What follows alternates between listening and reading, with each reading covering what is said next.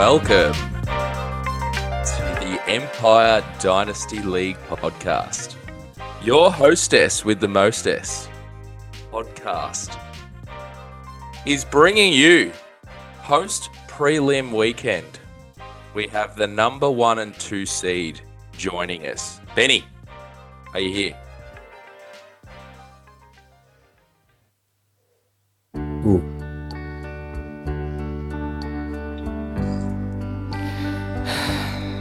Yeah, I'm here, Hod. You sound down. Bit flat. What can I say? Bit flaccid. Yeah, Thais, 7:45 a.m. Oh. Have we got Keeney at maybe a bit more north, a bit 8:45-ish? Fuck off, Jake. Boys, you're on. We're on. We're on. Yep, you know what? We've had plenty of days to get over those disappointing losses, but I'm sure we will delve into them very, very in depth. We're not going to shy away from it. We've jumped on to do the pod, to dive in, to actually reward the two blokes that made the final. So before we... Oh, yeah, go, Hod. What did you want to say? Before we do, don't you jump in and take over just yet, because I've been playing some golf with the fellow league members this week, and the ongoing theme is that you two, the 1 and 2 seed, have had an awful stench of hubris this whole season. More so, if I'm being honest from the feedback, it's your way, Ben. So take that in your stride. But 0 wins between us last week. We didn't represent the pod very well. So, number 1 and 2, you're out in straight sets, unfortunately. What happened? We'll start with you, Benny. You were number 1, the hot favourite. Just give us a little snapshot as to how you're feeling. Really just actually how you're feeling, and we'll dive into a bit more later.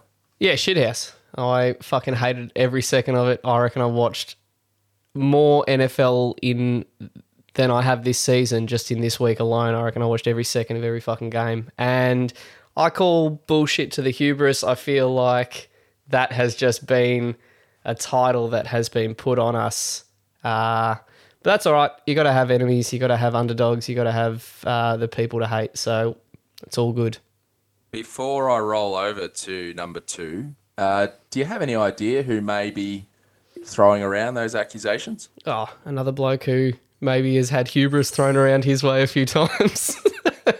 Another bloke that, because I'm looking at your hair and you've lost a lot. The sides have just fucked off. They fucked right the off. Top's strong. So maybe another bloke with not so much hair in this league is throwing some weight around, which I love. Now, Keeney, talk us through it, mate. You've had a big year, it's fair to say, but was this the biggest week you've had? Without question. It's the most important week of the year for me, no doubt. But you say the 1 and 2 seed were bundled out in straight sets. Well, I'll just tell you, we're into year 3. The 1 and 2 seeds are 1 and 5 in their first week off the bye so far in this league. So the 4, 5, and 6 seed doing a lot of damage coming in. But in terms of my game, I mean, I'm probably in a different headspace to Ben. I'm feeling all right about it. I scored 95, so whoever I played, I was losing. And my team just wasn't good enough on the day. I mean, fucking Russell Wilson can fuck right off. And a few of my other players can fuck right off too. So apart from that, I was beaten by a better man. And he's, as I said, he's got a very nice squad. And I wish both our finalists all the best this week. Well, it is. It's a tale of two teams, really. Your team is probably one of the more stacked, definitely skill position players of any, but it's you sort of want to just stink it up and not go through the selection crisis that maybe one other went through. But we'll dive through all that later. Benny, thank you for letting me host the first few minutes. I'll throw it back to the illustrious leader. No worries. Thanks for driving that knife right in to start the pod off. Love it. And but I will say that we've currently got a couple of guests just waiting in the wings. And as much as it hurts, obviously, to completely fuck up last week and miss out on the final, it's actually going to make for a very entertaining final and one that I can happily sit back and just watch it unfold and maybe not lose another 10 years of my life hoping that fucking passes go away or someone doesn't catch a ball, fucking Leonard Fournette. Anyway, that being said, there's some people waiting at the door.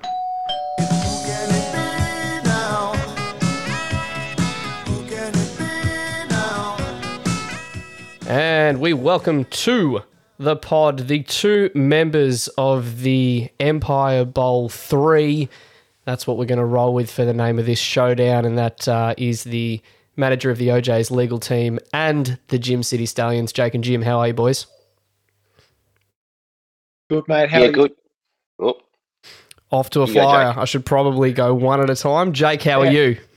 I'm doing very well, gentlemen. How are you all? We, two of us have seen better days. Hod's fucking loving life. Jim, how are you, buddy? Oh, I'm good. How good's that 6th seed? You ripper. Mate, just takes another scalp, the 6th seed. It's unbelievable. You do say loving life. I was talking to a few boys a lot about this to Papa, but it is very refreshing being down the southern end in Dynasty. There is no stress whatsoever. It's been a very fun year, but in saying that, you always want to be up the pointy end, and I look forward to losing years off my life when I get back up there. But it is very much enjoyable down the bottom. It's the hair's here, Ben. It's all up here. That is fair. I have always heard that you do prefer being a bottom, so that's good to know there, Hod. We'll quickly jump in now that we've got the two extra guests on. We'll jump into our normal format and kick it off with some news. Every newsman in this city's laughing at us, and I don't like it. And we're going to just we're just going to touch on a bit of a theme here, and that's quarterbacks, because I feel like obviously in a Superflex league, quarterbacks are key and they're king. The first one, Jake, is the Derek Carr news that's come out. Just talk us through. Is it a blessing? Is it just frustrating to obviously get the news that he's been officially benched for the STID? How are you feeling about that? I don't know if it's a blessing. It does give me one less thing to think about, but I think if I had my choice, I'd rather him play.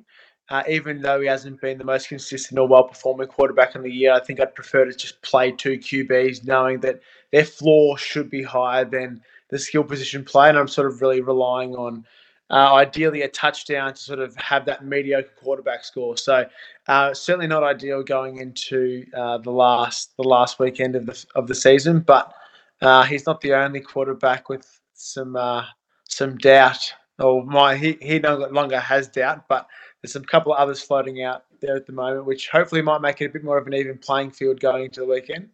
Ooh, and I don't want to jump the gun here early, but you said it gives me one less thing to think about. I would counter that and actually say it might give you multiple things to think about, because there's one thing to stick a QB in the Superflex, but when you don't have that option and you've got a lot of nice depth players on your bench that can easily just roll into the Superflex, what's your mindset around that? Do you give Tim McMahon a call?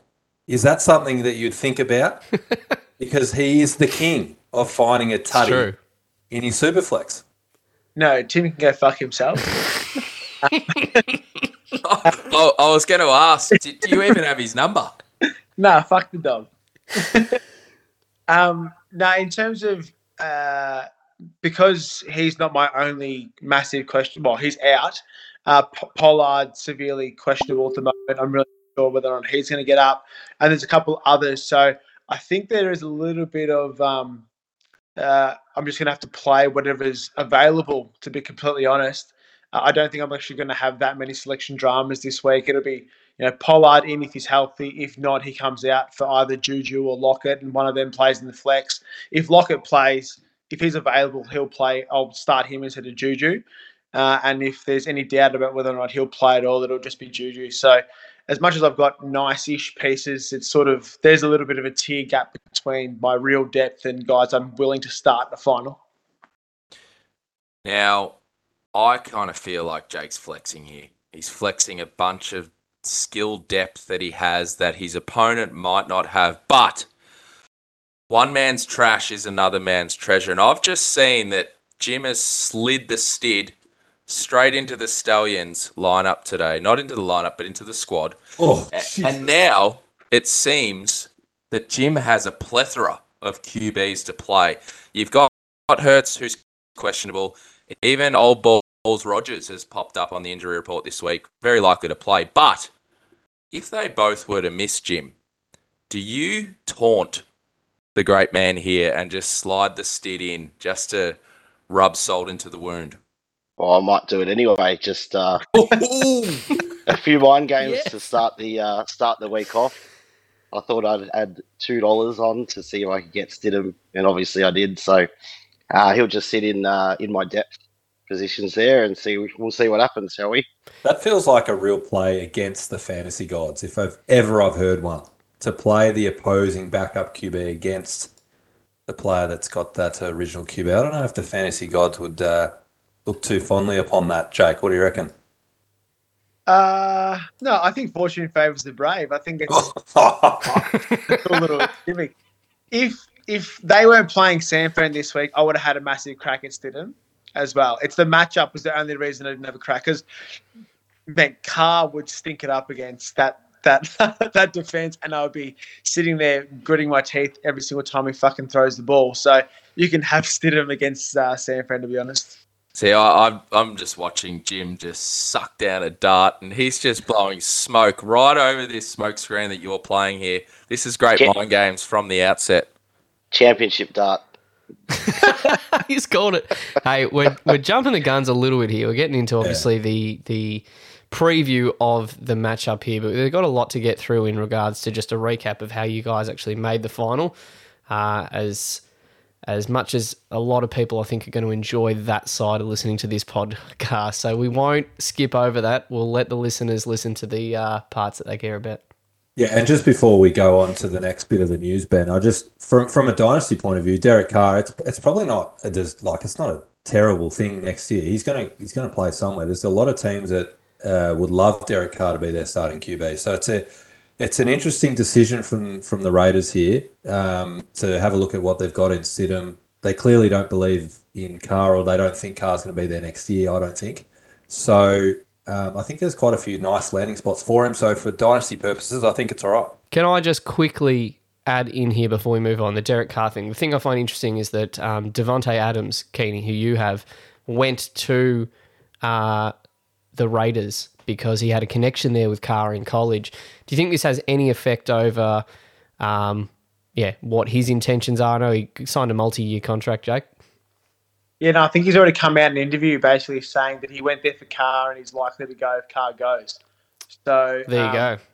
What if in a world Brady goes fucking over Tampa, and then Vegas goes, well, let's get what's the coach's name? Fucking McDaniels. Get him to reconnect with Brady. Do you think that's enough to keep Adams around? Personally, no. Yeah, he was shit last week. Yeah, I think that Brady's probably almost done his. The league needs to throw in the white towel on behalf of Tom Brady and say all 30 of us don't want you to tarnish your legacy anymore. Just hang him up. He's done. But no, I don't think Devontae Adams will be at Vegas next year. Clearly Carr isn't. They're showing their hand. He's 29. He's not going to be in a situation where they're sort of going through a mini rebuild with someone that he doesn't know. I think he lands at a contender, which would be huge for Keeney and for him. I think he could slot into. He'd go to Chicago if he wants. Let's move on. Yeah, let's do it. Hey, just quickly touching on, and this is unrelated to the two finalists here, but just two interesting quarterback bits of news here, and we'll get your thoughts on it, boys. But the Tua news here about the other concussion that he has experienced. I think he pronounced his name like this after the game. Yeah, he came up to me and tried to give me the old Tua tag, whatever you pronounce his last name. Very good. We shouldn't really laugh about concussion, but Jesus, this is... But we will. This is, I mean, any chance to get that sound grab, but this is worrying signs. That's 3 concussions in one season for a young bloke. I mean, I said it off air, but this is almost feels like grounds for years down the track, a lawsuit to come out against the Miami Dolphins when this bloke's career gets cut 10 years short. Well, it's awfully concerning, boys. I mean, the DFF has 3 concussions a week, and look how that has fucking ended up. It's a basket case. So, Tua, condolences, my friend. But yeah, very concerning, boys. What do we think? Is Camo got reason to be concerned here? Maybe start with Jim as the fellow division man. Yeah, I think so. I think you're right that 10 years down the track there could be a lawsuit coming on. I mean, the hits he's had this year have been pretty nasty, and obviously we go back to the second one where his hands were in the air, and they put him on ice for a little bit there. So I think there's certainly some concern. I mean, could you imagine Steph throwing the ball to you every week? That's pretty fucking bad. Exactly.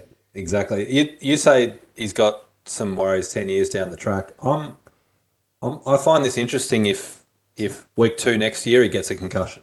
Like, where's his career at? I think it's a real his sort of career's teetering a little bit with this. It's a big risk for Camo to hold him, and you probably do. You have to hold him from a dynasty point of view, but there's a world where he just thinks, you know what, the safety in my future life is more important than playing this game and getting concussed 2 more times. So we'll see what happens. Hasn't he been given that option already? And isn't it him that said he wants to come back and he wants to play? I don't think anyone's holding a gun to his head saying you must and you need to get back now. I think the doctor, even in that game, turned around and said he didn't show the signs or the whatever to be concussed when clearly he's not in a good way. I think those sort of the repeat nature of what he's gone through. Now it's sort of the Paddy McCartan situation where he gets like a grazing knock or something that's a little bit more innocuous and it KOs him. Like that's not a good sign of healthy, so it's a healthy brain and healthy sort of neck and everything that supports it. I'd be horrified. I was actually shocked that he came back as fast as he did after the hands of God moment where he was stuck there frozen to the ground. I thought that was a quick turnaround to start with. So I'd be horrified as a Dolphins fan or as Camo, to be honest. Not only quick to come back, but he flew home and watched MacGruber with McDaniels on the way home. So that was he recovered really quickly. Yeah. I think this is the second time the diagnosis has been pretty bad for Tua. Because are we sure it's a concussion, or is he colourblind after those 3 picks in the last quarter? I'm not overly sure it's concussion, to be honest. But I do like in this, Keeney, you went down the path of week 2 next year as a hypothetical. It does remind me of Andrew Luck. Not concussions, but just the repeat injury after injury. It took a toll on him mentally. Took a toll on me mentally and still does. But, I liken it to that. A real young, up-and-coming, we don't know if Tua's a superstar yet, but he has every chance in that offense to be one. So it is, I agree with Jake, very concerning for all involved. And just quickly, just before we finish, it's interesting because the narrative around Tua before the season started was the Dolphins weren't sure on him. And there was rumours going around that they wanted Brady, they wanted Sean Payton, they wanted Deshaun, a lot of other things. Deshaun last offseason, Deshaun Watson. So is this a franchise that don't fully believe in him? Now he's got these issues. Is it just something where the Dolphins want to wipe their hands clean of him a little bit as well? I think there's a lot of complications going on with Tua. And as you said, Jake, I wouldn't be a huge fan of holding him dynasty-wise at the moment. It's a tough one because if Camo chooses to sell him, you're already capping what you can sell him for just off this alone. So I reckon you maybe after the concussion he came back from in the middle of the season, you might have been able to still get away with it when he had a few wins together. After this, the 3 in the 1 season, it just is cause for alarm. And speaking about not being able to sell a bloke for much, our next player, Ben. Who's that? My goodness. Who could this be? Well, it's a DFF special. He's done it again. Zachy Wilson, boys. Now we shouldn't laugh, but the man has just been pumping MILFs all off season, and he's just with that he's forgotten how to throw. I don't know what's happened, but the guy's lacking confidence, which is ironic because of his off season escapades. But what is going on with Zach Wilson? Hod, you watched him play. He looks horrific. It's pure finger fatigue, I think. He's had a bitty off season. I honestly don't know. I rang Steph shortly after the first benching, and I really felt that just the way that he handled himself, it was immature, lack of accountability. About when they dished up 3 points, I think, and the defense played lights out. I really thought it was just the coach making a point to a young up-and-coming player. That's not how you handle yourself with a team. Have a week off, and you'll be back. But this has been the complete opposite. I've said to you boys off air, I haven't watched a lot of football this year, very much so with the Jets, but it's pretty obvious. Like, if he's been benched again, it's really concerning for, what was he, the number 2 pick? Yeah, number 2 overall pick. And not just, he's been benched for the rest of the season. I don't think He's not benched, he's not suited up. He's just, exactly right. Jim? I think the worst part was that as soon as he got benched, they actually could move the football. It didn't matter who was playing quarterback. So Mike White obviously come in earlier and he moves the football quite well. And then whoever the fuck came in last week, literally as soon as he came in, I was watching it and he made a few runs. And I think I called him the Kmart Lamar, but he was moving the ball. He was throwing decent passes when he did throw. Like, it's just strange to see a number. And I said this in the group chat as well. And I think, Jake, you answered me. I said, was he actually good in college? Because I genuinely had no idea. And looking at him now, he looks like a spud. So I think this is the reason why you have a 50-50 result with drafted QBs of success and bust, and that is you can't forecast how they're going to go mentally dealing with every bit of pressure that comes with being a QB, and he's in a big market in New York. Obviously, the weight of the world on his shoulders, that they were actually looking good. A few things didn't go his way, and clearly how he's handled himself, it does seem like it's all above the shoulders right now. And very different, obviously, with what Tua's going through above the shoulders. His is just, how he's handling himself in these situations. Question without notice, Jake. If you were to reach out to the DFF, what's the price tag you're putting on Zach Wilson to acquire him from the DFF? And a serious question. Would you give up a third rounder for him? Yep. Second? Yeah, I'd probably lean between a high third, late second. Genuinely, I think that's where he probably lands. If there was a little bit more understanding of if he had another landing spot, like he's likely to be a backup somewhere else. But if there was a circumstance where you thought he could sort of fall himself into at least a competition for a spot next year, I think you'd give up a second round pick for possibly a starting quarterback with a 1-year shelf life at best. But at this stage, he's probably that middle second to third. I see you nodding there, Jim. Are you referencing your 2029 second, or what are you doing there? You'll have to wait till after the draft to find out. You've already sold all 4, have you? No, not yet. As a comparison, do you think that he's trending on a similar path to like a Mitch Trubisky? High pick, doubters when he got drafted. Obviously, some people thought it was a good pick, some people disagreed, and he's now kind of just perpetually going to be a backup for his career. The only thing that I'll say, even like on a Mitch Trubisky has had a higher peak in the NFL. Mitch Trubisky made playoffs with the Bears, who were pretty average.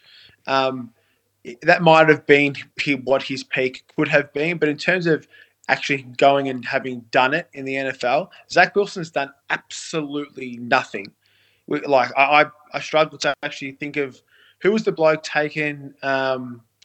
Chad, he went to the Pennington. Pennington, is that his name? No, he had a good career. He was a top pick. Everyone thought the world of him. Oh no! Are you thinking of No, what about the bloke who Dallas took, Money Manziel? There's a similar type of pick to that, yeah. Cleveland. It was Cleveland, I think. Johnny Manziel has a higher pick than fucking Zach Wilson at this point. Johnny Manziel won games. Like Tim Tebow had a better NFL career than fucking Zach Wilson. That's so true. Is he got a bit of Sam Darnold about him? I bet. Yeah, it's not a bad comparison, and also just funny from an irony point of view. If I can argue on behalf of the DFF, doesn't Zach Wilson have a winning record in the NFL this year? Oh, does he? Well, he was 5-2 Yeah. at one stage or something that Yeah. I saw the DFF I stats. think he does. I think their defense is Yeah, I was fucking going to awesome. say. I reckon So, wins is a questionable measure when you've got that defense. the defense is awesome, and I think they know it, and they need to make a change to help them win games. And I'm intrigued though, Jake. You're saying you're pretty adamant on his ceiling is not great, yet you're willing to part with a high second, or low second, however you want to. Late second. We'll go with that. That's still a fair bit of capital for someone you don't. It's more a comment around what he's currently done versus. I replied to Jim. I watched him in college and think from a technical ability standpoint as a QB has shown plenty at that level. And if you're going to have a crack, when there's only 30 of them or whatever that start every week. So if you've got an opportunity to get one who's starting for a second round pick, which is a bit of a dart throw anyway, I think it'd be worth having a crack at that in terms of his currency or what he's worth. But if you're actually asking what I think of what he's done in comparison to other previously had done NFL quarterbacks, he's done less than fuck all. Well, it's what we do know about Zach Wilson is he's got a career ahead of him. It'll be on milfhunter.com. So that's the bright asset to have for the DFF. And I think Manny would argue, though, there's still room for quarterbacks to be a backup somewhere and go to a few different teams because Geno is now a Pro Bowler and probably a better asset than Russell Wilson at this stage, who he left for. So there is a world where it can turn around for Zach Wilson. A much more rare outcome, but you're right. Has happened. We'll just quickly move on. Actually, we might just cover this. The other player we're going to talk about is on Jim's roster, so we might just cover this in the preview. But let's quickly cast our minds back to last week, and that was the semi-finals that saw the Park City Lions defeated by the Gym City Stallions by 2 points, went right down to the wire. I got a sense, Jim, that you were just out living your best life, not watching a second of this game, and I was glued to every fucking painful second of this game. Because there was a late moment where it looked like I could have pulled out a touchdown with Brady, even though it wasn't deserved because he played woeful for that entire game. But talk us through, Jim, how you feel, obviously, going in, how you felt going into the game, and what do you think just got you over the line? So when the news of Hurts being, being out, I thought I was no chance, to be honest. I look back at our previous score. I think you smashed me by 80 points or something like that. And I thought, oh fuck, I've got absolutely no chance here. So, and then obviously with Zay Jones in the first game, I scored the 1.2 or whatever it was, and I said, oh, this is it. I'll just enjoy the rest of this week. And obviously being Christmas and having the kids here, I've had a busy week. So on Boxing Day, I didn't even bother to check the scores. I was out for lunch with my parents, and my phone was fucking blowing up. Matt McMahon, who doesn't text anyone or on time, was texting me, and he was like, "Jim, are you checking the score?" And I was like, "Not a chance." I was like, "I've had my fourth plate of lunch. I'm rolling. I'm rolling home literally." So yeah, I had no idea. And then obviously after lunch, I quickly checked the score and saw that playoff Lenny was having a game, and Tom Brady wasn't. And I'll take it as a win. Obviously, There's it's good. There's a few players I want to touch on. I reckon some unsung heroes of the Stallions. The one at the top of the list for me, and I know some people might jump to playoff Lenny, but it's got to be Jared Goff. This bloke is QB9 on the season. You got him basically for a bag of chips off Thais. You gave up Paris Campbell in a 25-second. A second, yeah, but it's 2025. It's a long way off. Paris Campbell was just a bit of a throw-in. For a QB in a Superflex league, I think that you have done extremely well. It's just really, it's given you a couple of pillars to have in your team every week, and it just means that, let's put it in reality. He more than doubled Brady's score. That is a fucking great return on a bloke that you got pretty cheap. Yeah, I mean, I looked at Goff and looked at the Detroit Lions offense and how woeful their defense is, and he's going to throw the ball 40 times a game because they're going to be down. And with the caliber of receivers he's got, I thought, he's going to put up some points. There were obviously some weeks where he didn't do a lot, and I think I played Rodgers over him in those weeks, thinking that Rodgers was going to do better. But then I don't think since week probably 14, I've taken him out of the Superflex spot just because, like I said, his offense is awesome. Yeah, exactly right. He's scoring a minimum of 18 or 15 to 18 points a game, and he's got such a high ceiling, and yeah, it's good.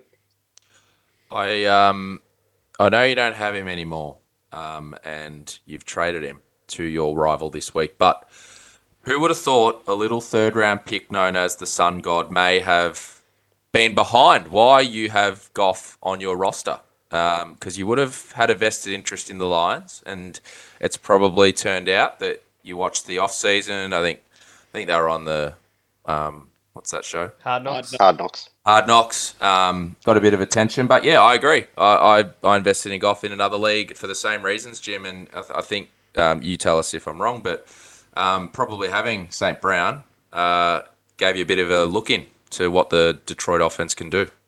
Yeah, definitely, and obviously who they drafted in the first round of the rookie draft as well. I knew at some point he'd come back and they'd have more options and he'd have more people to throw to. I thought Swift would probably get a bigger role this year and he'd be more of a pass catching back.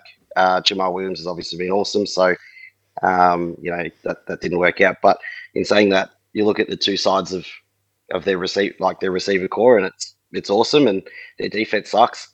So he's just going to throw, and that's where I got him for. It sure does suck their defense, and a player that you confidently rolled out this week was Chuba Hubbard, who just came up against their defense, and boy, could they not stop the run. This guy had a 70-yard breakaway play in the first quarter, I believe, finished with 125 yards off 12 carries, just a great start in the end in your flex spot there, and an old playoff Lenny. Boy, did he deliver again. You needed him to outscore Brady, essentially, was the matchup it came down to. And the bloke, not only did he turn back the clock a little bit and just rip off, decent chunk plays on the ground, he was catching fucking everything. It was doing my absolute head in. He was catching 1-yard passes, and every single time I'm going, that's 0.5 to Jim, that's fuck all to Brady, 0.5 to Jim again. It was just unbelievable. And every bit of play that was positive for the Bucks in that game, and you weren't watching it, there wasn't a lot, but every single one of them went through Fournette. So he was the perfect player to have in that game, and he ripped off the 20.7, one of your best players on the week. I get the sense that you were watching that game, Ben. I'm not sure if you were, but it sounds like you may have tuned in. Just going back to, I suppose, Jake's point about Zach Wilson and a second-round pick, this is a pretty good example of what you're saying, mate, is Jim's gone in the off-season and grabbed Jared Goff, who not a sexy name by any stretch, but in a Superflex league, to have the starting QB and only give up a second-round pick, as you said, Ben, in 3 years' time. It's proved to be a pretty great trade, and there's a good chance that he'll be back next year. I think initially I thought Goff might have this year and he'd be gone, but he's played well enough, obviously, that they might roll with him.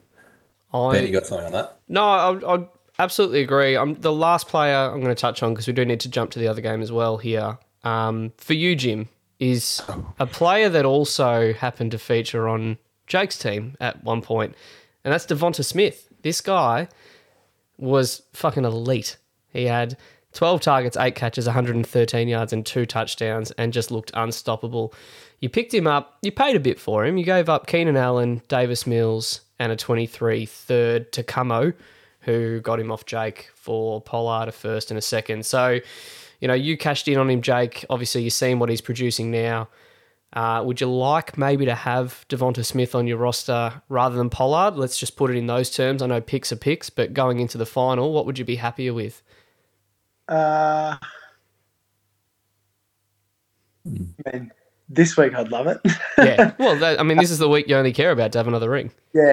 No, I think overall, I'm pretty happy with sort of the way they played out, and I think I cashed in and first round pick to get a first, a second, and Pollard, who's been amazing this year. Is probably nothing to to be upset about. Devontae Smith is actually someone I did try and get back when Jim and I were discussing the Amon-Ra and Fournette trade. Smith is one that I had on the conversation a lot, and one that sort of Jim just didn't obviously want to part ways, which I can obviously understand. And he's an elite talent. He won a Heisman for a reason from the wide receiver position. Like, as gifted technically as a receiver can get, it was only a question on his frame, and I think he's already sort of proven most people wrong on his frame. And with that offense being so high-powered and A.J. Brown coming in and providing so much additional space and got it sort of hovering through the middle of the field, it really does open up those wider positions where he can just dominate one-on-one. So, no, he's a great get, and I'm really hoping he does fuck all this week. Now, Ben, I know you're trying to move on very quickly here, and you've done a wonderful job of talking about how well Jim did last week. But the league doesn't give a shit about that. We give a shit about, and I say we, the rest of us, we want to know about how shit a job you did. Mm-hmm. And one that jumps out for me is you lost by 2 and you left a 30 burger on the bench in the big Kittle bomb. Now, you've given Jim a little bit of shade on this podcast, and I say a little bit, it's in fun, about seeing a player blow up the week before and then overthinking it, putting him in, blah, blah, blah. Talk us through the Kittle selection, because I was flabbergasted when I saw this unfold last week. I'm not going to talk anymore. You're going to talk us through the tiny genius mind of Ben Parker.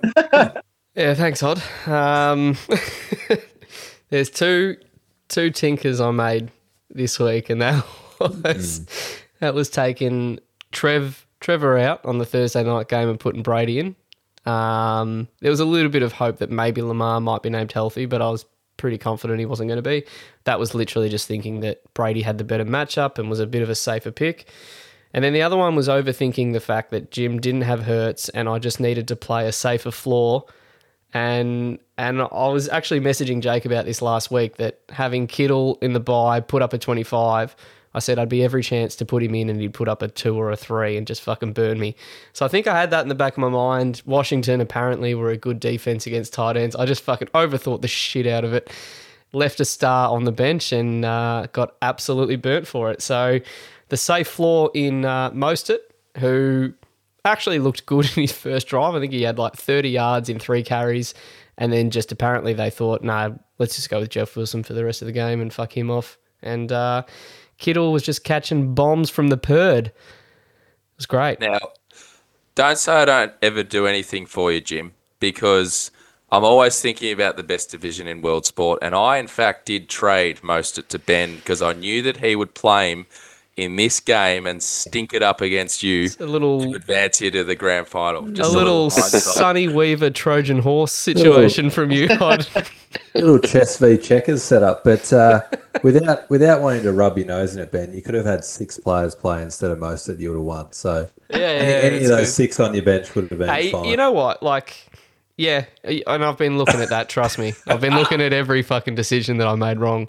But Jim, your max points, mine were 173. Yours was 170 max points. So we both had fucking teams that could have lit it up, and really any decision could have swung the game. You had Higbee, I think, with a 30.4 on the bench as well. So there were some absolutely monster games. It was a bit of a weird week, but you're right. Just leaving stars on the bench, I will definitely learn my lesson from this and watch me not leave a decent player on the bench regardless of matchups ever again. I think is my lesson from this. See, it's good, Ben, isn't it? Like, so Hod can come on and give you a shit about leaving stars on the bench, whereas Hod doesn't have one single star in his roster, so he doesn't know what to do with one if he had one. That is a complete lie. Mecole Not So Hardman is an absolute star. Oh. But you can move on now. Thank you, Ben. Thanks, Hod. That's fantastic. We'll move on to the other game that saw another low-scoring affair. Let's just say it was underwhelming in the semis. 116 to 118 was our game, Jim, and this one was even worse. In fact, both of us would have knocked off these two, and that's another thing I haven't looked at again and again, and that's Keeney scoring 95 for the Grouse and the legal team putting up 108 and just getting the job done. Do you want me to throw to you, Keeney, or do you want me to sort of lead some questions here? Have you recovered from this loss?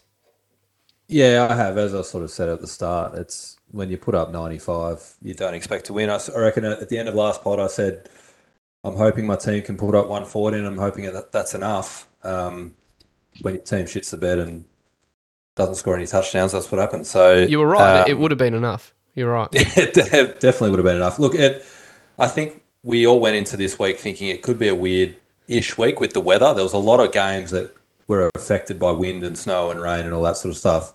So I suppose the main one, well, the question I had for Jake actually was, A, did you listen to the pod last week? And B, were you affected by the Derek Carr freezing digits comment I had? And were you worried about old Derek? I was petrified about Derek Carr all week. I did listen to the pod, but not because of the pod, just because Derek Carr has been shit all year. So I had a lot of question marks over whether or not even to play him at all. But it was a strange week. There was QB changes. There was a lot of things going around that affected not only the QB situation, but then even Purdy coming in. Like, that no doubt was part of the reason why Kittle was sitting on the bench. You're sitting there going, am I really going to trust a team with Purdy as the QB? And then I did the opposite. I trusted and went, I'm going to take the talent in Hopkins, and that nearly burnt me. 10 targets, and the bloke missed him by 10 yards on the road. So it can go completely either way. Higby's done absolutely nothing all year. Forgive Jim for leaving on the bench, and then he goes and drops a 30-burger. It was a very, very strange week. Now, do you think that you said you listened to the pod last week, Jake? And to be honest, all it was Keeney talking shit about your players and mind games this and mind games that. Do you think, as a leader of a grand finalist team, do you think he put too much into your squad and he just let his own team down? I think that's an issue across the league. The people quite thinking about the other guy rather than just playing their own and thinking about their own squad a little bit more. At the end of the day, there's not much you can control on the other side of the fence. So by trying to play mind games, I don't know how far it really does get you. It was my only move. I had no other move on my team. I don't know what you're talking about. Just out of interest, who are the ringleaders of that strategy? Of which we will be more specific? Talking about other teams. Playing the man. There's a couple of names, mostly starting with McMahon, who just talk about everyone else's squad rather than just worrying about what the fuck they are doing, like Etienne sitting on your taxi squad, or just worry about what you're doing, and then they might be okay. Papa also has a high concern for what everybody else does, and this year it's shifted to a very, very strange half complimentary version of Papa, which I also wasn't into. We've had multiple versions of Papa over the course of 3 years. I'm not sure this was my favourite version. It was probably more tolerable than Zen Papa, but I'd still be one, a little bit, short man syndrome, aggressive, properly nourished Papa. That could be a pod in itself, just ranking the different Papas that we've had over the years. Well, at the moment, he's ranked 26 in the power rankings, so that's I love it when he's there. Oh, goodness. Hey, just quickly on the McMahon point there that Jake brought up. We talk about sliding doors moments. Let's say hypothetically that Thayus did take Etienne off the taxi squad many moons ago and did make the playoffs. He would be in the grand final. And subsequently, Jim, it would be at the expense of yourself. And he also holds Jim's pick, which would have been putting Jim in the same position he's currently in. So he actually would have held the same picks in the draft, and he would have been having a crack for another title. But no, we'll move on to this matchup. I thought that's an interesting sliding doors moment. Well, he's an interesting man, and the fact that he didn't set his lineup told me everything I needed to know this week. Yes. That he was all over it. He just started a couple of Jaguars, but then decided to empty out the starting rosters, put them all on the bench. But I'm here to tell you, he put up a 146 and would have clearly got into the grand final. So there's no doubt about it. How's the irony that he started some Jaguars, as Keeney would put it? But he started two players, and one of them was Etienne, just to really fucking flip his decision on its head. Well, when he put those two players out of his whole lineup. That must have been the moment that it went off in his head that every calculator suddenly broke in the world and we couldn't add up the rest of his lineup. How long did it take you to work it out, Keeney? 30 seconds. Yeah. Well played, Deus. Now, while we were on topic of Jake, or just previously, it doesn't take you much to reference the gods. Now, you've referenced them a bit earlier in this episode, but just out of interest, what are their names? The gods that you go to? Is it Aphrodite? Is it Zeus? Apollo? How many do you have up in that room in your attic? What, Ralph Lauren? They have no and they have no faces. It's just whatever I need them to be at the time that I need them. And how many are there? Oh, so many. It's an orgy. Yeah. Oh, yeah. Absolutely. It looks like a fucking full-blown Roman orgy in my mind. Every single time this topic comes up, I just look up and hope to get hit by something. Yeah, I bet you do. The collective noun for Jake's gods is an orgy of Antis gods. Fantasy. I enjoyed that. Fucking fantasy gods. Fuck, I'm off. Take control, Ben. I'll take control because this is going nowhere fast. Hey, mate, you won by fuck all. You scored fuck all. But a bloke that you got for what I will still argue is the biggest steal in Dynasty was Saquon Barkley. Put up a 23. It's all she wrote, essentially. Without him in your team, you might have had some other options on the bench, but he really drove it home for you. How do you still feel? I know you said back in the off-season that you told Papa you don't give a fuck about what a calculator says. You took on all the risk. Were you secretly just like, were you giddy on the inside? Were you sort of like giggling like a little schoolgirl? Were you that excited by it? No, I swear to God, I was so nervous about that trade. In all honesty, when that went down, I honestly thought that was on a knife's edge. That I knew that if he was healthy, I was going to be the winner. But I genuinely had so much fear that he was just going to do one more and be done. Mate. There's too many elite athletes who have gone down this path, and once they do the second one, it can be writing on the wall. And I just honestly was shitting myself. I'm obviously pretty happy about it now. There is a strong rumor, Jake, that when you did do the trade, a soggy biscuit just came down from the fantasy gods and landed on your forehead. There is no way you were nervous about this trade. What are you talking about? I was nervous, and the soggy biscuit was mine. Yeah, correct. Yeah, because you were so happy by the trade. Surely, though, like your nerves ride on the fact that he doesn't pan out to what you paid for him. But even if he had another injury, he still had value. It's not like you shut up shop. You're left with a lemon that you can't resell. You just sell him, cut your losses, and move on. I don't think it was that big a risk that you're making it out to be. Well, it's fine for you guys to all have an opinion. They're like arseholes, and you've both got them. Just the two of us. Yeah, just the two of you. Now, I think it probably played into the fact that I had my strongest position was already running back as well. So I felt like I was taking an unnecessary risk on a position with already of strength. Yeah. If I was taking it on a 50-50 quarterback or wide receiver, it probably would have, I'd look at more of the upside. But I was looking at it going, and it's happened all year where I'm benching Zeke, Fournette, Najee Harris. I couldn't play them all. It's the worst. So it sucks, you know. But I think that's probably more circumstantial for myself, where I was like, I'm really honing on a position of strength, and for risk, I probably don't need to take. So yeah, no, that's a fair way of looking at it. I mean, you said that after the trade there was a soggy biscuit. I guess you were looking at it a bit pessimistically that you could say it was two girls, one half full cup. Yeah. Yeah. Oh, not bad. Not bad. It took a while to get there.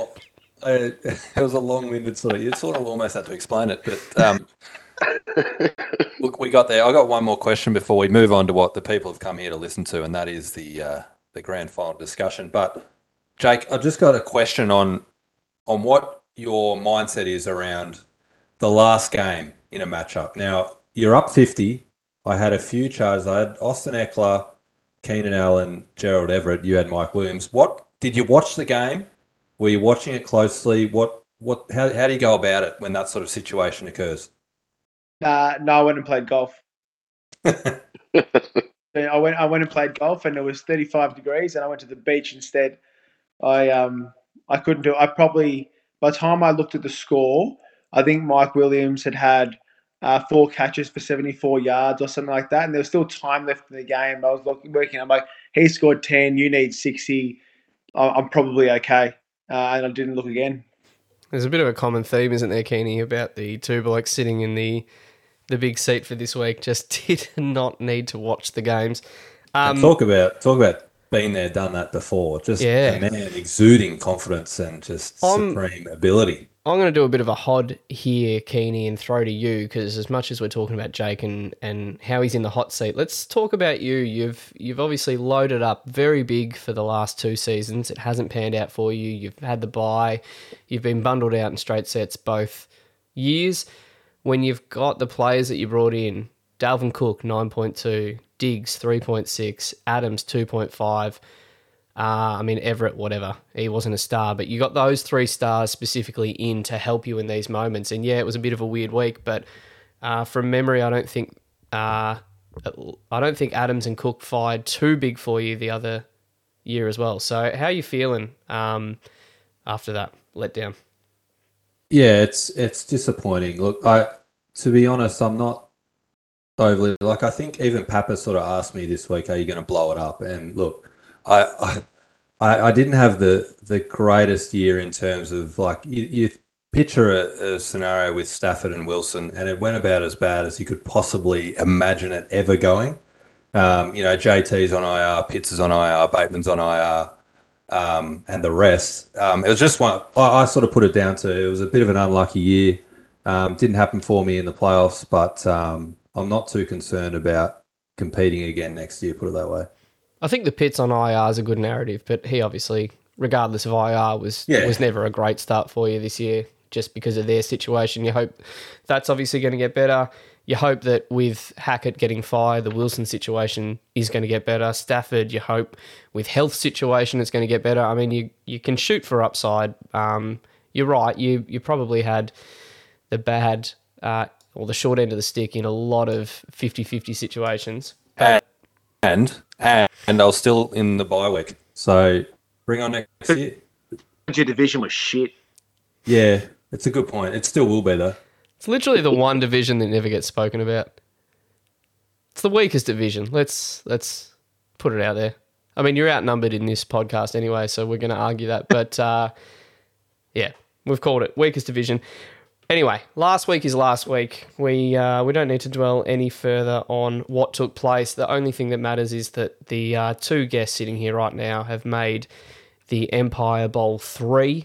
It's only a short existence in this league, but boy, does it get a lot of excitement and buzz. Even for the other 10 members who aren't a part of this final, you are going to have 10 very keen onlookers, obviously wanting different outcomes regardless. Maybe, Jake, you might be the villain this week, let's be honest.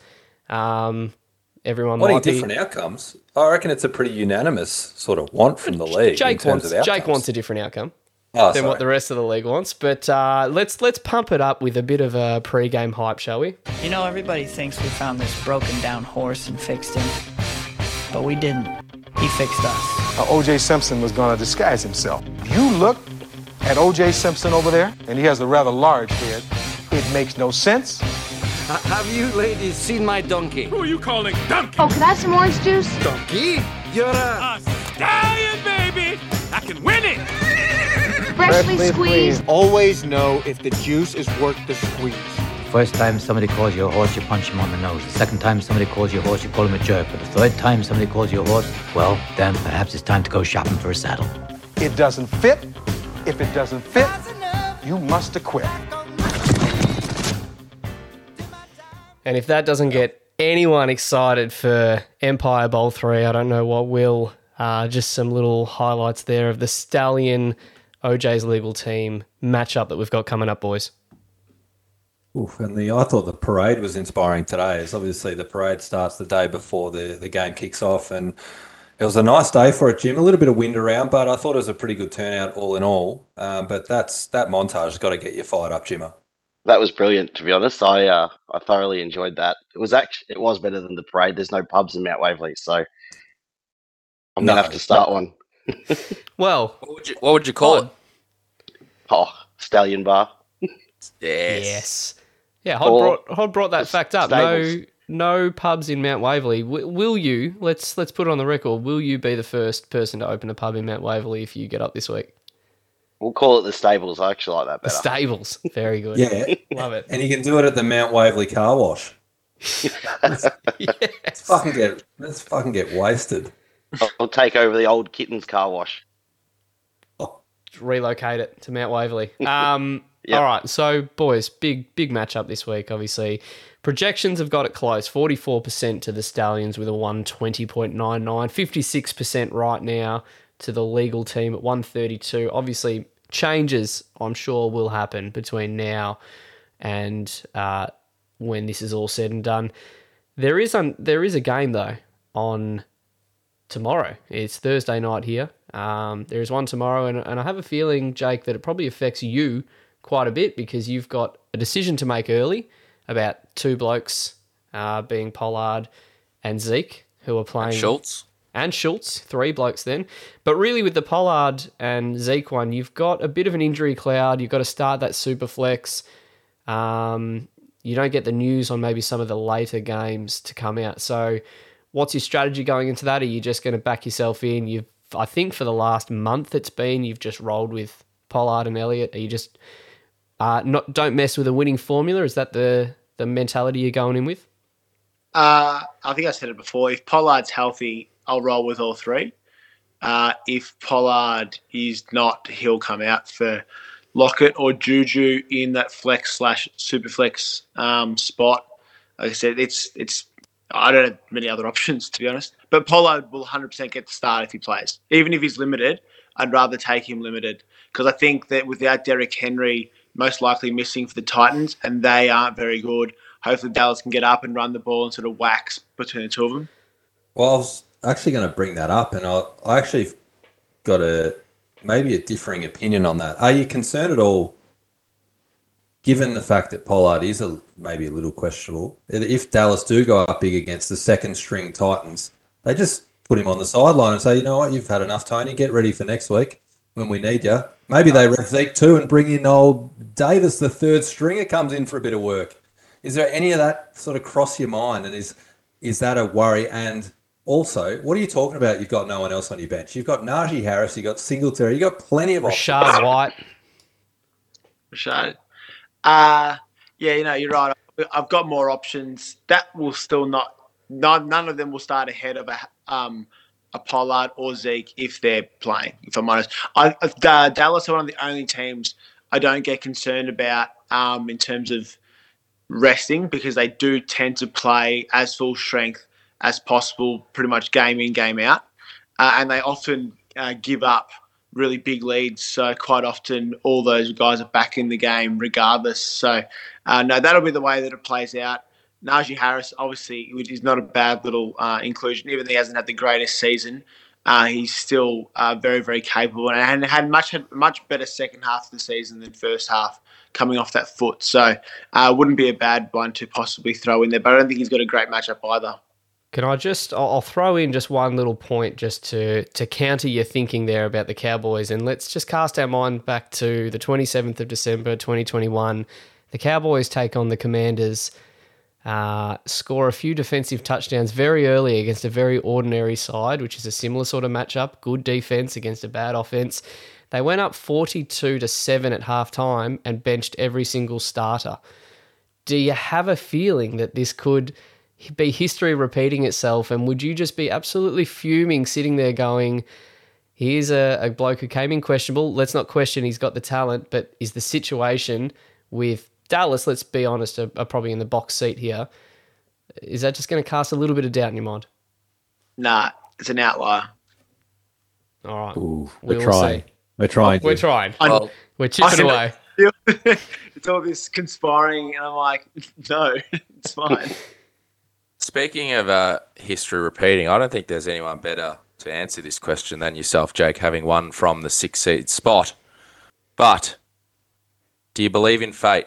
are you concerned about the man in front of you, about this path that he is on, taking down the number 1 seed, getting in with luck, fortune, however you want to call it?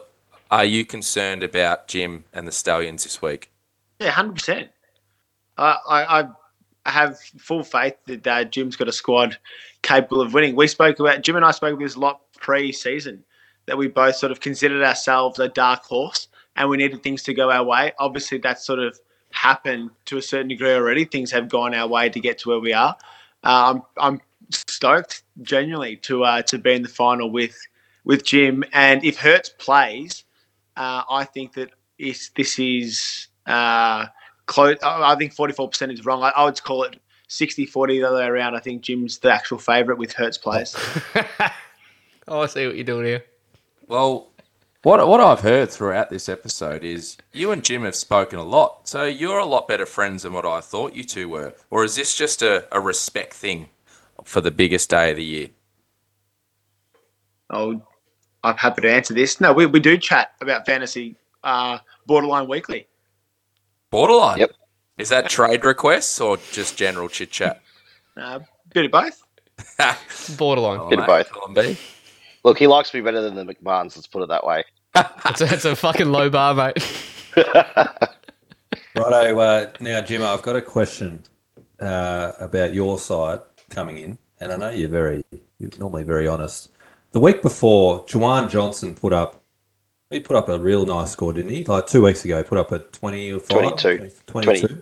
Yeah. Now, we chased the tight end points that week, and it didn't work out for you.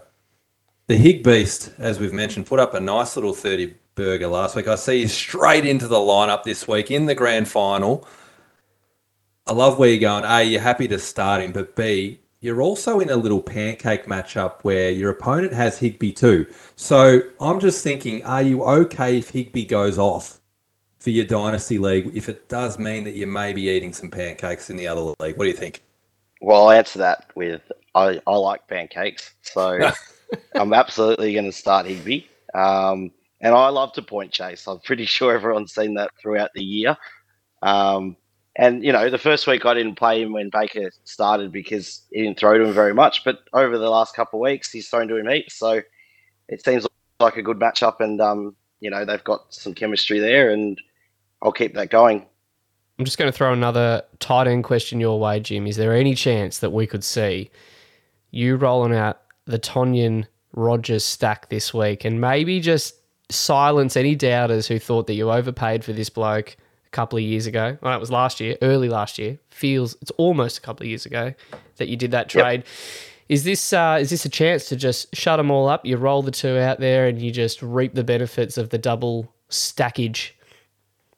There's no chance. Last year I overpaid for him because he was playing okay, and this year he's been fucking shit house.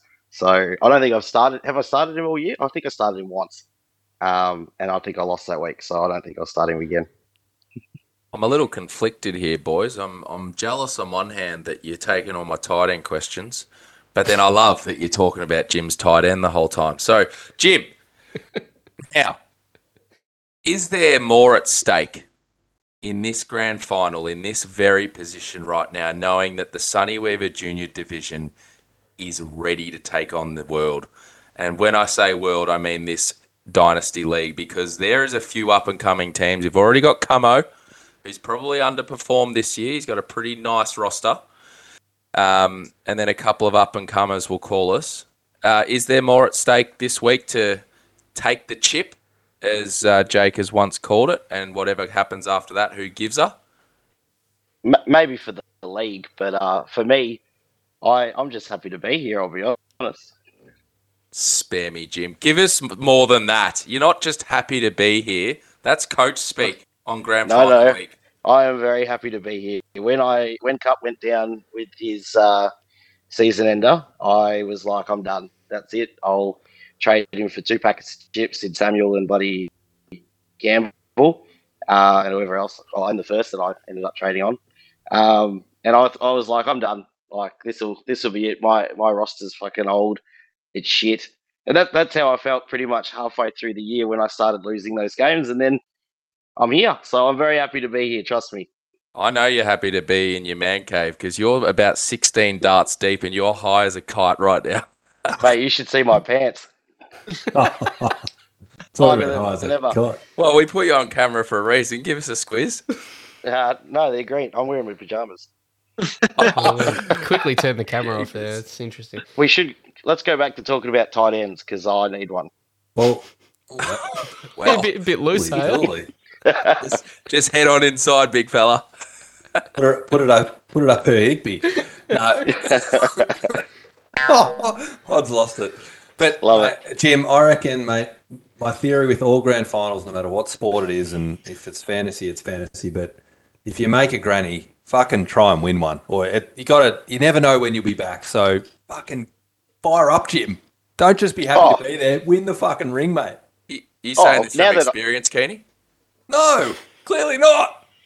now that I'm here, of course I'll try to win one. I'll try to win every week. Isn't that the aim of fantasy? It is. Not for Hod. You just seemed, it just felt like you were conceding a little bit, just happy to be there and not too fussed with what the results spat out. But I'm hopeful you're a little bit more fired up than that. But it's interesting hearing you say that you thought your team was shit. It's old, yada yada. But here I am. You've been known to pull a rookie draft little trade, and the 2026 first of the Gym City Stallions will no doubt be in demand. They're red hot. Is it a case of you'll be selling that pretty quickly again this year, or with the way you think your team is, are you going to hold on to that? Has Papa been in touch? Not yet, but it's 1 week at a time, boys. I won't think about that until probably a week or two out.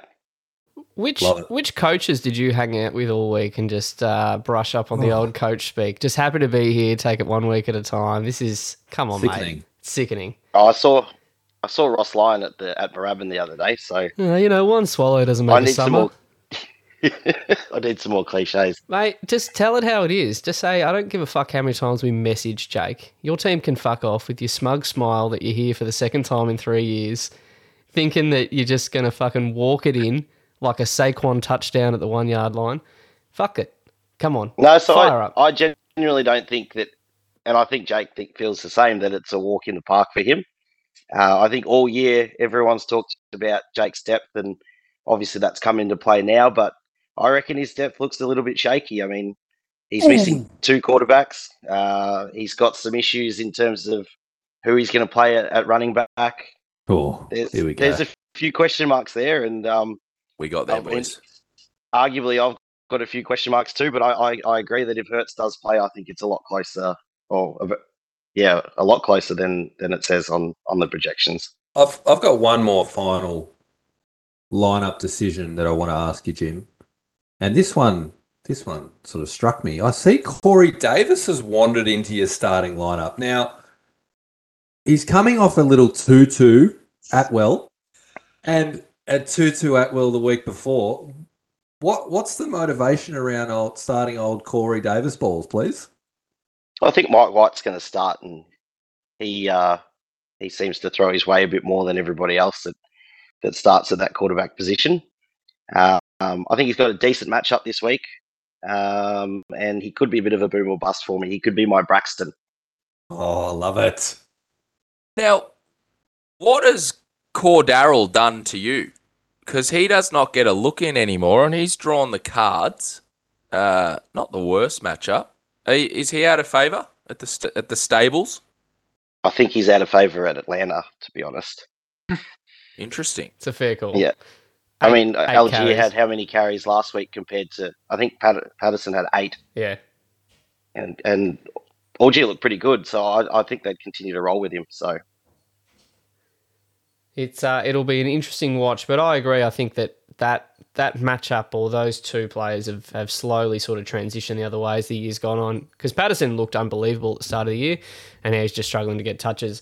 Let's flip it to your side here, Jake, because I feel like you're just sitting there nice and quietly, just listening to the narrative unfold around you.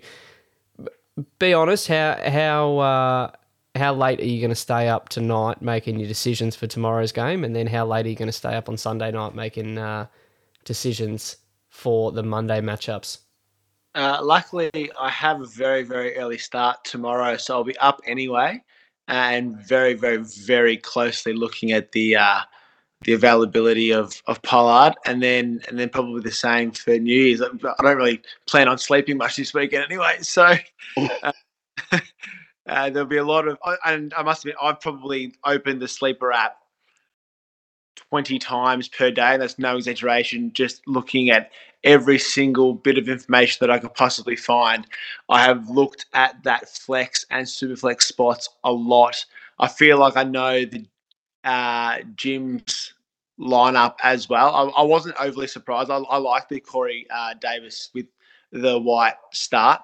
I'm a little bit nervous that Fournette is going to come back and bite me on the ass. Revenge game. Yeah, a bit of a revenge game. And even though, like, the only saving grace is that if Goff goes off, hopefully it's to Amon-Ra, because that would be a little bit,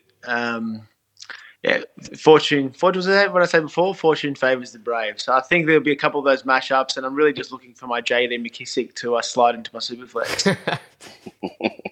Speaking of McKissed on the dick, what are you getting up to over New Year's there, you cheeky devil? And no, what? Just a little cheeky house party here in Templestowe. Thanks for the invite. Gee whiz. Interesting.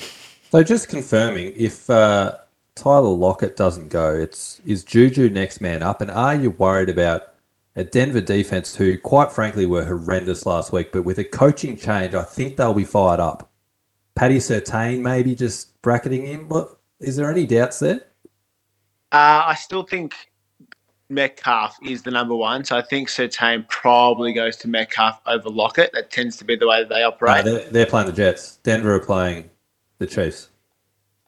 Oh, sorry. When Surtain had the Juju matchup the last time they played, and Juju played one of his best games of the year, he did have quite a heavy target share that game for whatever reason. I think he had 11 or 12 targets in the game. So I'm not overly concerned about the matchup overall for Juju. He is plan B as opposed to plan A. Lockett's plan A, though. And then, as you guys have touched on, I do have a little bit of flexibility if I want to roll with another running back instead.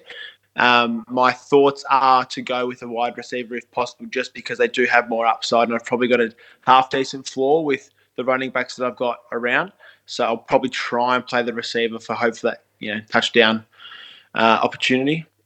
There's no question about the man's fantasy intel. A question off the cuff about Juju caught him by surprise and then just rattles off the stats. And I can confirm it was one of his better games. It was a 9 for 74 and a tutty on Patrick. So well played, Jake. And just quickly, I'll throw in here, because this caught me by surprise. I know he's had a good season, obviously, with his Geno pairing. Tyler Lockett, currently wide receiver 12 on the season. That is an unbelievable... and has it every year. And he's missed games. And I tried offloading Tyler Lockett at the beginning of the year to anybody, and I had zero interest. And he's basically been a lot of the reason why I've scored so consistently and put myself into playoffs. So I'm pretty happy that no one said yes. Yeah, it's worked out nicely. A little bit like Camo trying to get rid of Tua and no one took him up on it, and it's actually worked out all right for him. It's like me and Melvin Gordon, but it hasn't worked out very well for me. I feel like everyone's gone on a whole different tangent with Lockett. Who's your Lockett, Keeney? Oh, fuck, who cares?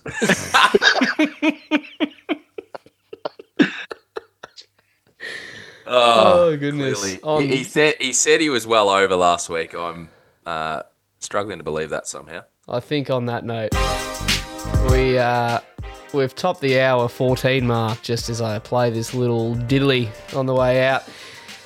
Boys, not only have we appreciated you taking the time and sticking around here until midnight as we start to wrap up, just appreciate all of your insight, your thoughts, and clearly your commitment to this season, because as Jim pointed out, felt like, the season was done, everything was falling apart, but you just stuck at it. Look where you are now. Obviously, Jake, everyone was talking about your team after the first or even the second season, I think it might have been that your team was aging out, that you maybe needed to rethink, and you just did a little bit of a mini rebuild, and then you've got yourself back there quick smart. So cheers, boys, for coming on, and I wish you both the best of luck. Obviously, from a narrative standpoint, I think the Sonny Weaver Junior Division, I'm just looking forward to seeing Hod run nude down the streets of Brighton, just in excitement Mount Waverley. Oh, Mount Waverley, yeah, opening the pub, the stables. So yeah, I'm looking forward to that narrative playing out, if it is to be the case. But otherwise, a well-deserving two-time champ in the best division, if you get up there. So a narrative that works on both sides here. But I'll throw to you first, Jake. Thanks for jumping on and being a guest, mate. Thank you very, very much for having me. I'll be a very, very gracious two-time champ. You called it. Just no other possible outcome. Love it. Prediction, Jake. 137 to 125. OJ win. And your MVP? Hope it's Amon-Ra. Oh, okay. I like it. All right, Jim. There's a God. I was going to say, likewise to you, mate. Thanks for coming on and being a good sport and obviously giving us some insight about not only how you got here, but your season leading up to this. Give us your final thoughts. Obviously, you think it's going to go... Let's hope you think it's going to go your way. What's the final score and who's your MVP? 135, 130. Jalen Hurts is my MVP. Yes. And he plays. And throws 4 touchdowns all to Devonta. Exactly right. Keeney. Well, yeah, I just want to reiterate, thanks for coming on, boys. It's a good little sesh we had tonight. And look, I think it's going to be a very much anticipated matchup this week. And I think a lot of the league's going to be very interested. And 2 very popular league members, or at least one. So looking forward to it. I think OJ's legal team will be a 2-time champ by the end of the week in a tight game. I think it's a 10-point margin or so. So good luck to both. But yeah, I'm really looking forward to it. Hod. Did we get a prediction from you there, Benny? No, we didn't. I was thinking, you actually brought it up, Jim, that the off-season dark horse, I think you were almost the unanimous dark horse. And I'm going to roll with that because I reckon I had you as my dark horse, and here you are in the final. And that's pretty great lengths I went to get you into the final just to prove my dark horse to be correct. But let's go. No, fuck it. Let's go high scoring. I reckon it's going to be a 163 to 161, just in favour of the Stallions. And I reckon that stack of Smith and Hurts is just going to be just glorious as a Philly fan for you to watch, and also from a dynasty point of view. Hey, that would be an absolutely fitting end to a great season, boys. Grand final week, you cannot beat it. I've made a little holiday tradition of this EDL Grand Final. We, of course, had the McKissed on the Dick paparaneurism in Moama.